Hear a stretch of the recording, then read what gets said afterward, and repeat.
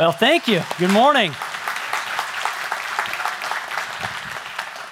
Let's dive in with a question this morning. What's your favorite movie of all time? What's your favorite movie of all time? Now, if you're struggling with this entry-level question, I have some suggestions for us this morning. The Avengers, Titanic, and who doesn't love WALL-E? You know? Now, this is not necessarily my list because if Titanic was my favorite movie, I would not admit it.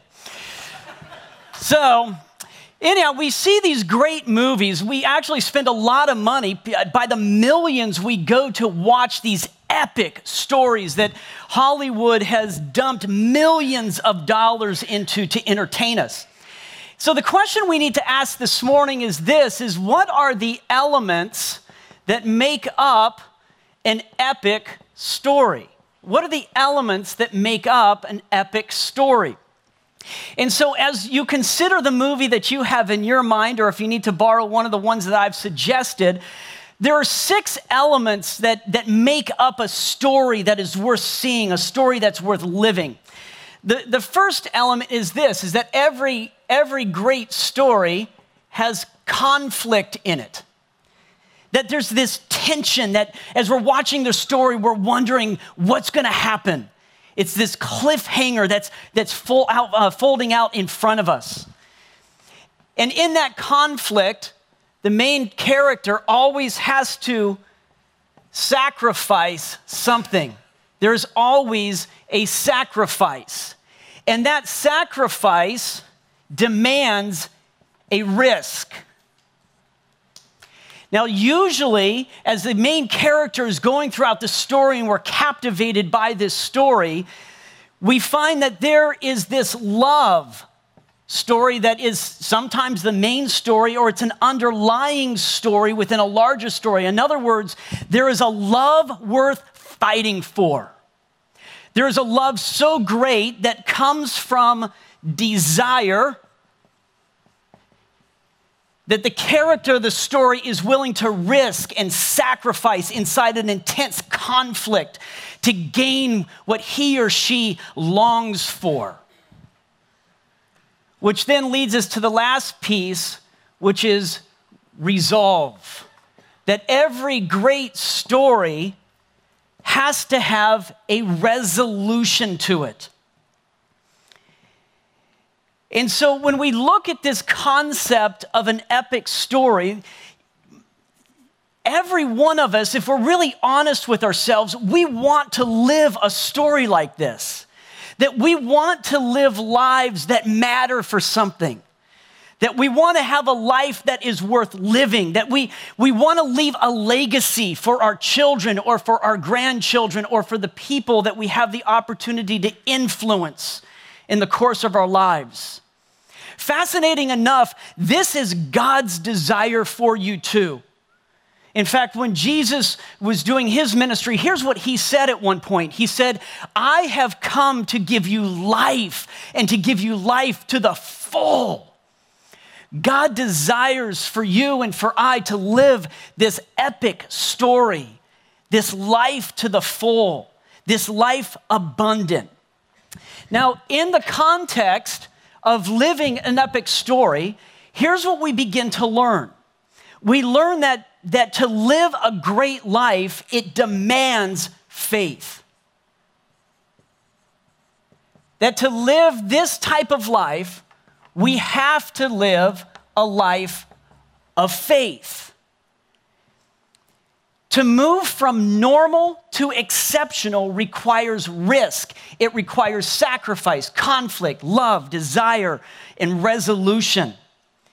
It demands faith. So the question becomes, well, what's the problem with this? In other words, I would have to ask you this question, is this the life you're living? Are you living a life that is worth a story worth telling? Is that the life that you're living? Or is there something inside of you where you're going, man, I know there's got to be more to life. I know that there can be a bigger purpose to life. I know that my work can align with what I do. I just don't know how to get there. There's got to be more. And so we need to ask this question. So what's the problem? Why is it that so many of us long for this, but we don't realize it? Why do we end up in this place of seeking comfort and safety instead of this epic story that is fighting for love, fighting for our children, fighting for our community, seeking to restore the things in this world that are broken? Just this last week, I was talking with a friend of mine, and he said, Ron, 16 years ago, I just kind of ended up in the technology world. And working in the technology world it's been fine. I've been able to pay the bills, feed my kids. I live in a nice neighborhood. I have good cars. He said, but for 16 years, something's just been empty. Something's missing, and I have to make a change. He said, Ron, would you be willing to help me network with people with employers where I can begin to align my passion in life with what I do? Here's what Mike is saying. Mike is saying, Ron, I long to live a better story. I'm ready to take a step of faith. In fact, he said this to me. He said, even if it requires less pay, I'm ready to jump in. So all these years, what's held my friend back from living this story? Because when he got out of college, he could have chose to live this story. What held him back from this? And what we find is that the enemy of faith is what? What is it? Fear. The enemy of faith is fear. Fear sabotages our faith. Now, let's make no mistake that when you and I are living lives of faith, we will have fear. That we can't live here without having this. And this is one of the places that Hollywood has lied to us. Because if we look at the stories in Hollywood, the great movies, these epic adventures, these action films, what do we almost never see in the main character? Fear. And yet we need to understand that with the way that God has rigged the world, that when we live by faith, we will face and have to overcome fear. About 8 years ago, my wife and I decided that we were going to start a new church in the Washington, D.C. area. And so to do that, I left a perfectly good job with a perfectly good salary, from perfectly good friends, to move to an area of the country I had never lived, to start a church that didn't exist with a salary I had to raise, and we were going to do this as a family. My job at the opening of the church plant was to raise my salary plus. And if I didn't, it was real simple. I didn't get paid. And so I remember 4 years into that journey, I called my dad, a 40-year-old calling his dad. And there's this anxiety in my heart, this tension, this conflict going on inside of me. And I got on the phone with my dad and I said, Dad, I am scared out of my mind. 2 weeks from now, I don't know if there's going to be enough money to feed my family. Dad, I am questioning my faith. And my father said these words to me. He said, Ron, you're where you're at in your story because you are a man of faith. How many of you would love to hear those words from a loving father? When we live by faith, we will face fear. Fear paralyzes. Fear gives us this greater desire for comfort and for safety than it does for embracing risk as a way of life. Author John Eldredge puts it this way. He says, God has rigged the world so that it only works when we embrace risk as the theme of our lives, when we live by faith. all attempts to find a safer life, to live by the expectations of others, kill the soul in the end.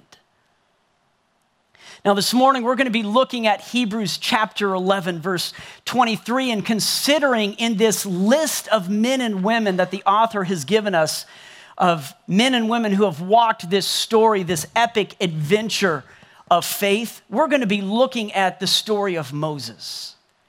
But before we dive into this particular verse this morning, I want to give you the backstory of Moses.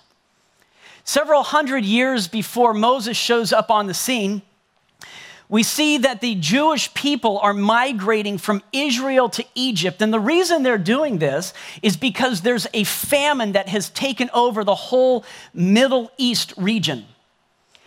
And so as the famine is setting in, the Israelites are beginning to lose their jobs. Their cattle are dying. The wells are drying up. Business is closing. And as this happens, they pack up all their earthly possessions and they begin to make this trip to Egypt. And the reason they're doing this is because Egypt is the only thriving economy in the Middle East at that time. And so when they show up in Egypt, there's food, there's water, there's work, and they can reestablish their lives. Now, hundreds of years after this migration took place, there's a new Pharaoh that's in power, and he doesn't understand or know of the history of why this migration took place. All he knows is this, is that the Jewish people's population is becoming greater than the Egyptians' population. And out of a fear response, being incited by fear, he believes that if the Jewish people become too large as a group of people, they will become powerful and they will overthrow the Egyptians, stealing their land and their property and taking control of the country. So in an act of fear, out of this belief, he decides that he's going to enslave all of the Jewish people. He works them hard. His thought is, if I'm working them hard, they won't have time to make babies. They still made babies. It's because it's fun to do. So he sees the population growing, and now he does this. He goes, wait a minute, we got to solve this issue. So he puts out an edict to kill every male child under the age of 4. And this is where our story begins. This is the political climate, the social climate that Moses is born into. And so we have our verse this morning. If you need a Bible to go along with us this morning, there are ushers at the back. They'd be happy to give you one. And please feel free to take this home with you. Otherwise, you can follow through on the screen with me. Just raise your hand and they'll be happy to give that to you. So let's dive in. It says this, by faith, Moses' parents hid him for 3 months after he was born because they saw he was no ordinary child and they were not afraid of the king's edict.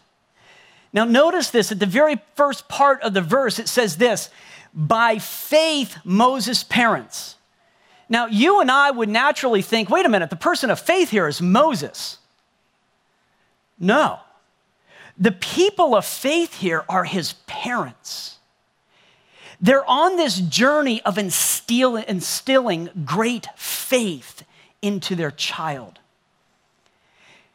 As we've talked about through this series, we see that faith is confidence in what we hope for and assurance about what we do not see. Another version of the Bible puts it this way and expands upon this idea of faith. And it says this, faith is the firm foundation under everything that makes life worth living. A firm foundation under everything that makes life worth living. So you may be wondering, what do I have to do then to invite my children into a story of faith? How do I invite my family into a life worth living? Well, when my kids turn 9, I invite my children to go on a multiple day, usually 5 to 7 day outdoor wilderness experience with me. And when my youngest at age 9, when I went to her and invited her on this trip, she goes, "Dad, can we go slot canyoneering in Zion National Park?" And I went, "Oh God, I love you." So for those of you that are wondering what slot canyoneering is, it's when you rappel into a canyon that's about 200 feet deep. It's typically in places no wider than my shoulders. Sometimes it will widen into a room that is a huge pool of water that is being filled by a waterfall. So you're walking down this stream. The canyon is being cut every year by the snowmelt. So the water in the canyon is typically about 40 degrees, and to get through the canyon, you've got to wear a wetsuit. And so my daughter and I go into this canyon together. We rappel our first waterfall. We're taking off our belay device as we're floating and swimming. And then we're swimming to the other side of the pool where we hike a bit. And we just keep repeating this.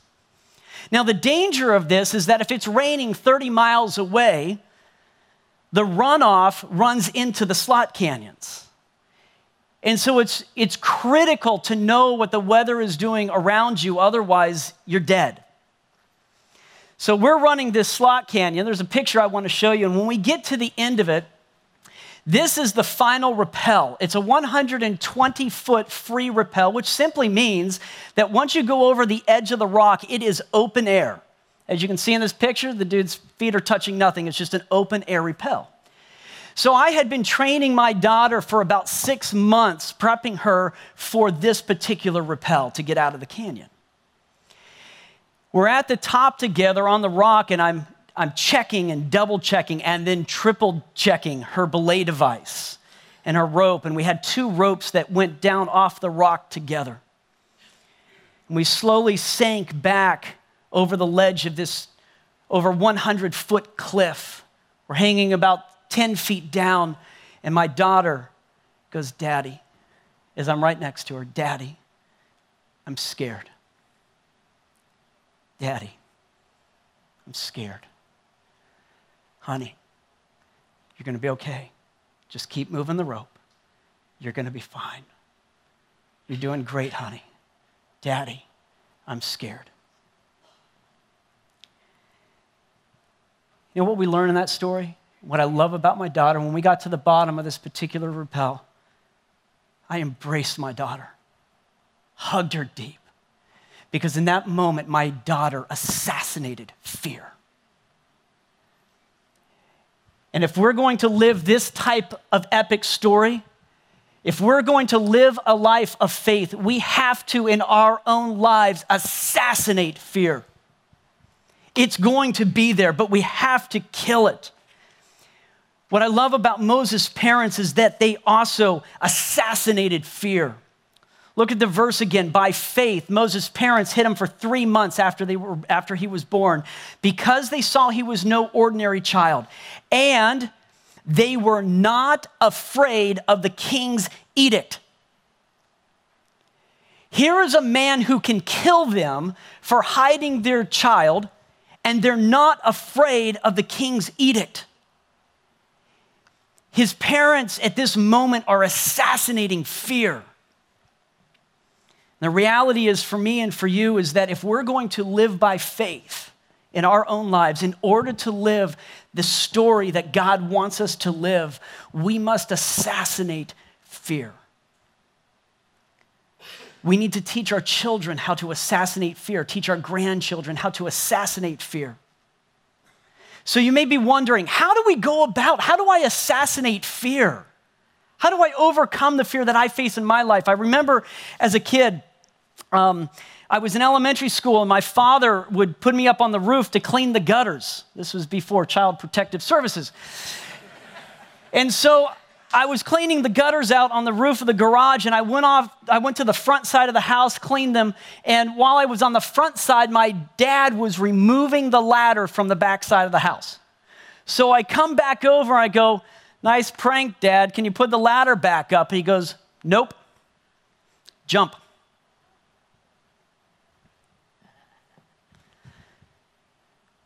"You're joking." "Nope. You'll be fine. Jump." So I squatted down and I went, oh, it looks a little better. And then I jumped. When I hit the ground and rolled, my father looked at me, he goes, good job, son. Patted me on the back, gave me a hug. You know what my father was doing that moment? Instilling within me trust. And what I've come to learn in my life is that just as my father was instilling me to trust him, in the same moment he was teaching me to trust my heavenly Father who will never let me down. You see, as we teach our children trust in the everyday aspects of life, it has the opportunity to translate to the trust of our Heavenly Father, who loves us more deeply than anyone in the world will ever love us, who has sacrificed his life through the story of Jesus Christ so that we can have life and have life to the full, and then invites us into the story. But to do it, to assassinate fear, we have to learn to trust.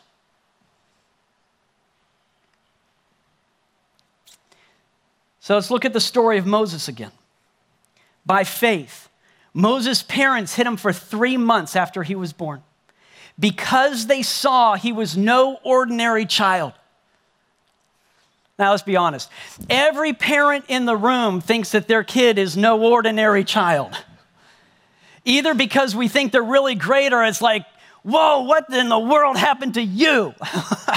You're weird. But we think our kids are no ordinary child. You know what the difference is between a parent who thinks that their kid is no ordinary child and Moses' parents? Is that they acted on it. They lived it. They put Moses in hiding. They risked their own lives. They acted on this belief that their child had what it took, that they looked at this child and went, there's something special about this child that God wants to do through this kid's life. We don't understand it, but we're going to act on it. And so in our journey, we need to teach our children to believe God.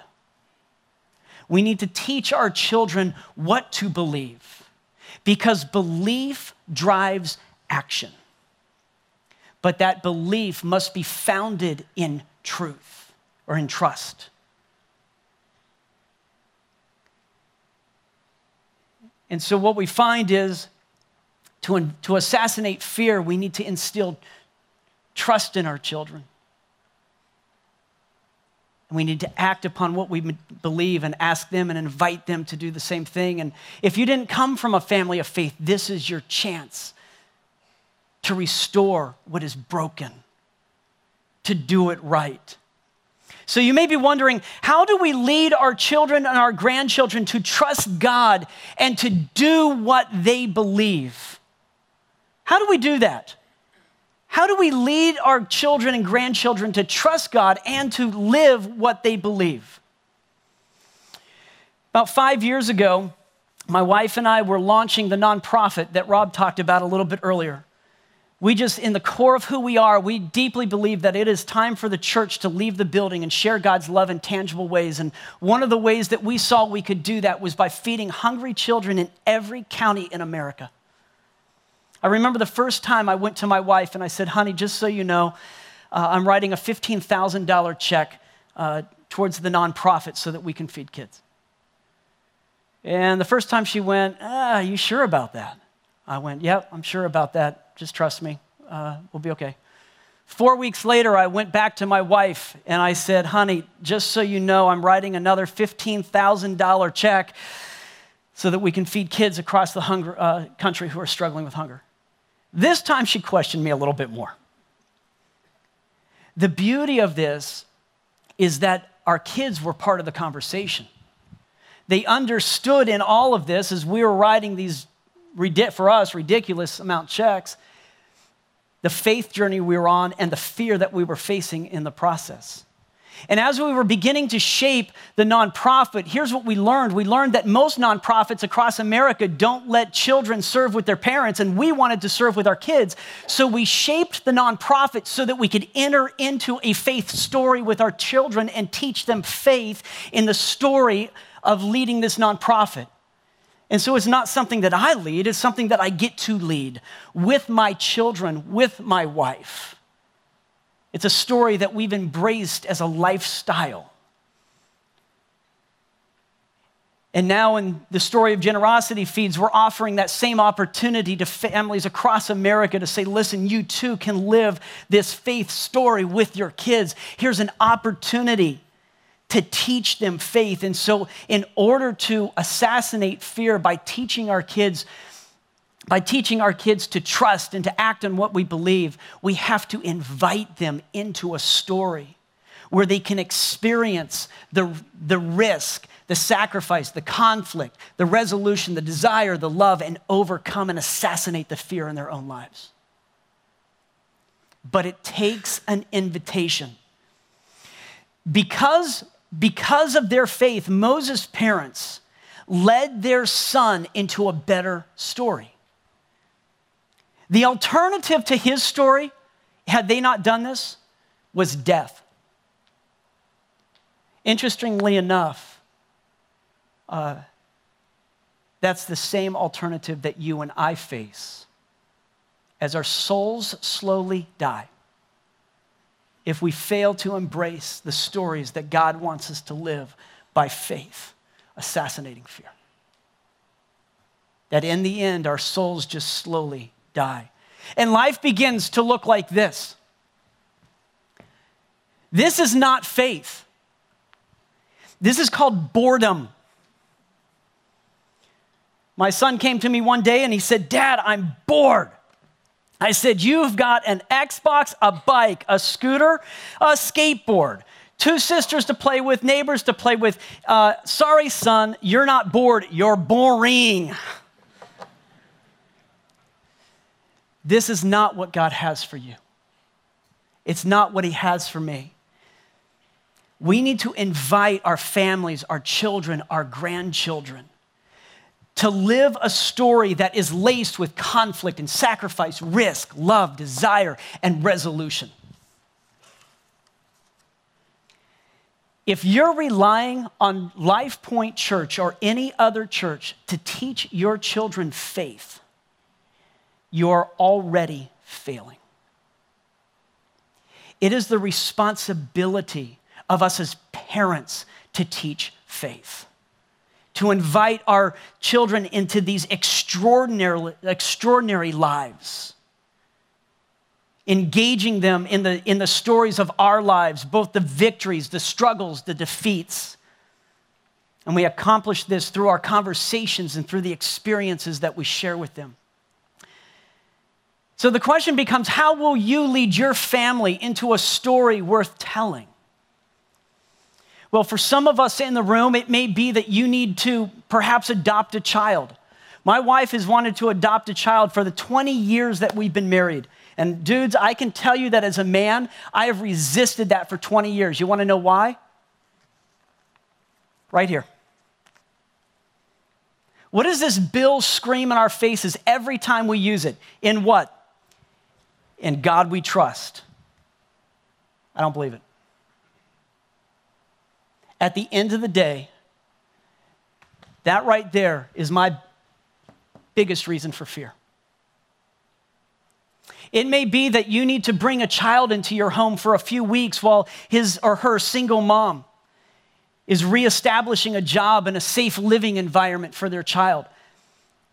You can do that through Life Point Safe Families Ministry and invite your family into the story with you.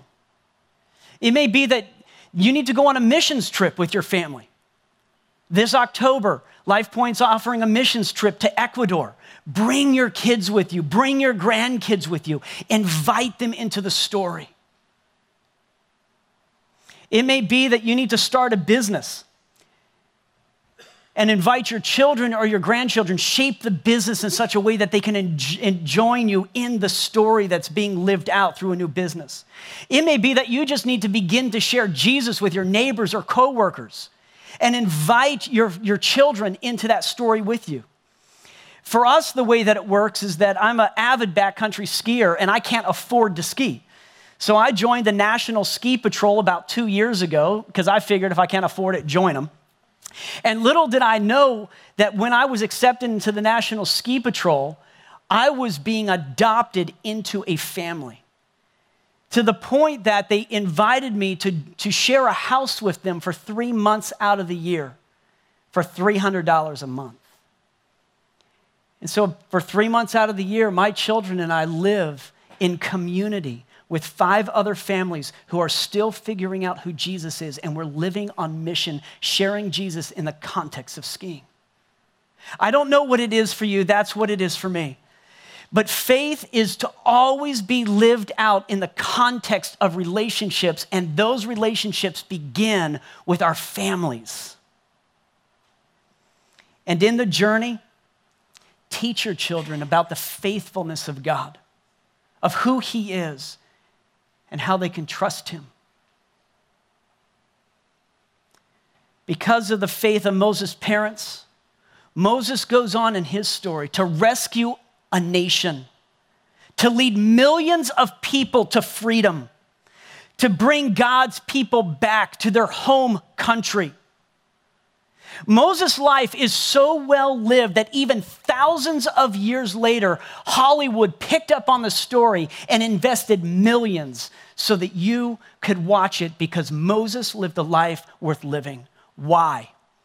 Because his parents had the faith to pass on the legacy of a life of faith and invite their son into an epic story that's worth telling.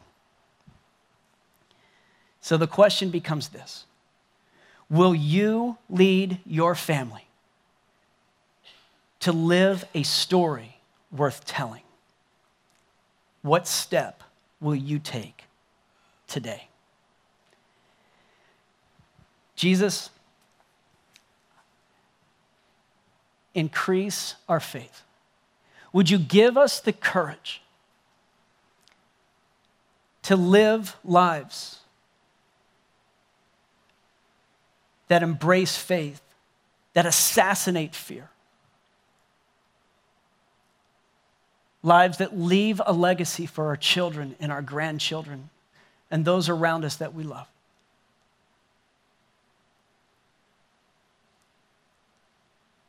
Where we're testing you, where we're putting ourselves in a place where we're done unless you show up.